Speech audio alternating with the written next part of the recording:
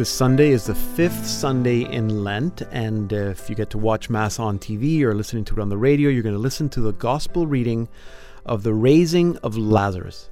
Now, I've heard or read the story of the raising of Lazarus so many times, and I usually focus on the end, on the actual raising of Lazarus, the miracle part, because this is Jesus' last miracle in the Gospel of John. John calls them signs, and this is the miracle of miracles. Walking on water, multiplying bread, turning water into wine, healing the sick. I mean, those are nothing compared to raising the dead. No one had ever heard of a dead man coming back to life.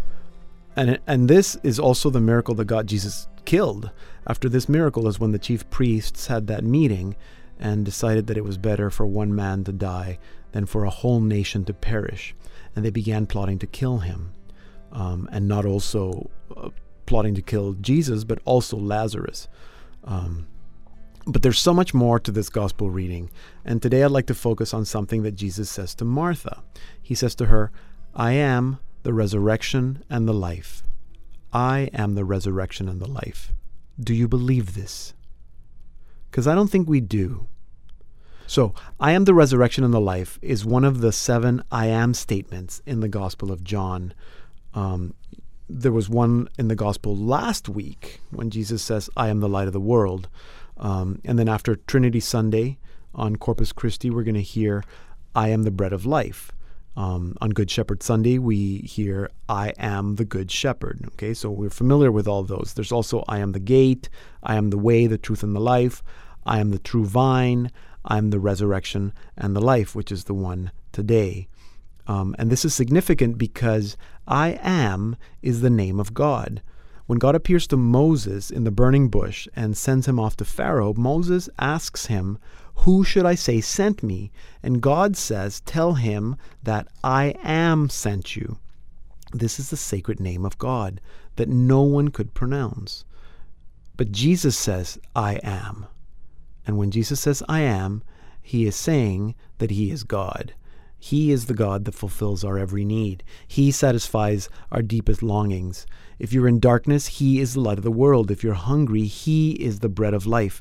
If you're lost, he is the way and the truth. If you need protection, he is the gate. If you need care and guidance, he is the good shepherd. If you feel disconnected, he is the true vine. And for all those little parts of your life that are dead because of addiction or abuse, dead because of pain or hopelessness, dead because of fear or doubt, dead because of isolation or separation or social distancing, then he is the resurrection and the life. Do you believe this?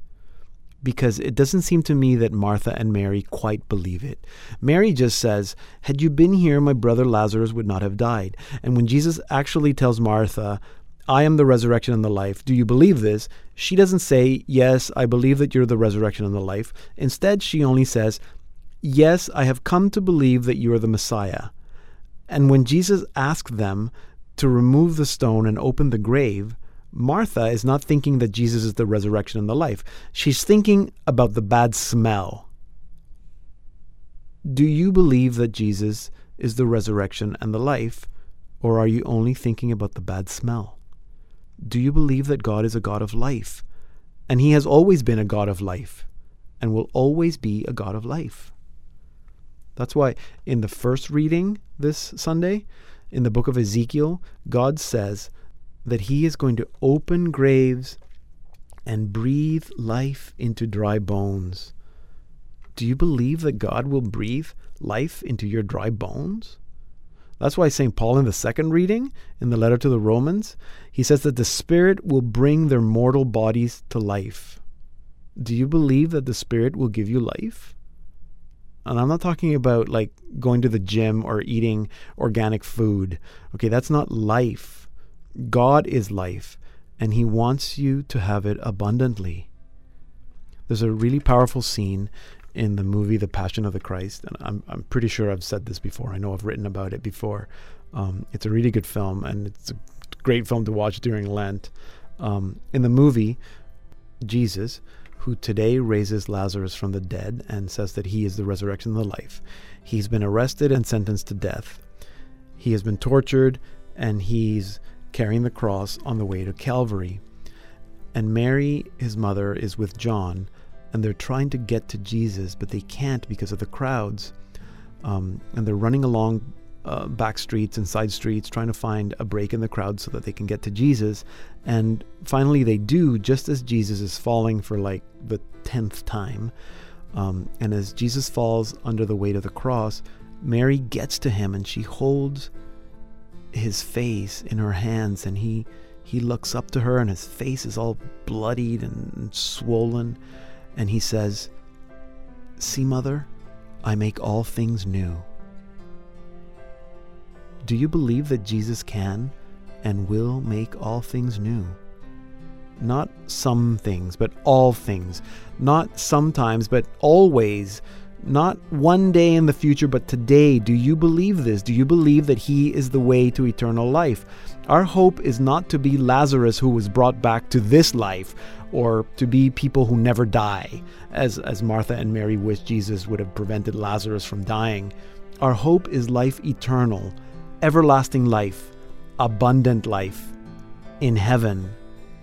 Do you believe that Jesus is the resurrection and the life? Do you believe that he makes all things new? Because he wants to call you forth. Come out from the darkness. He wants to untie you and set you free.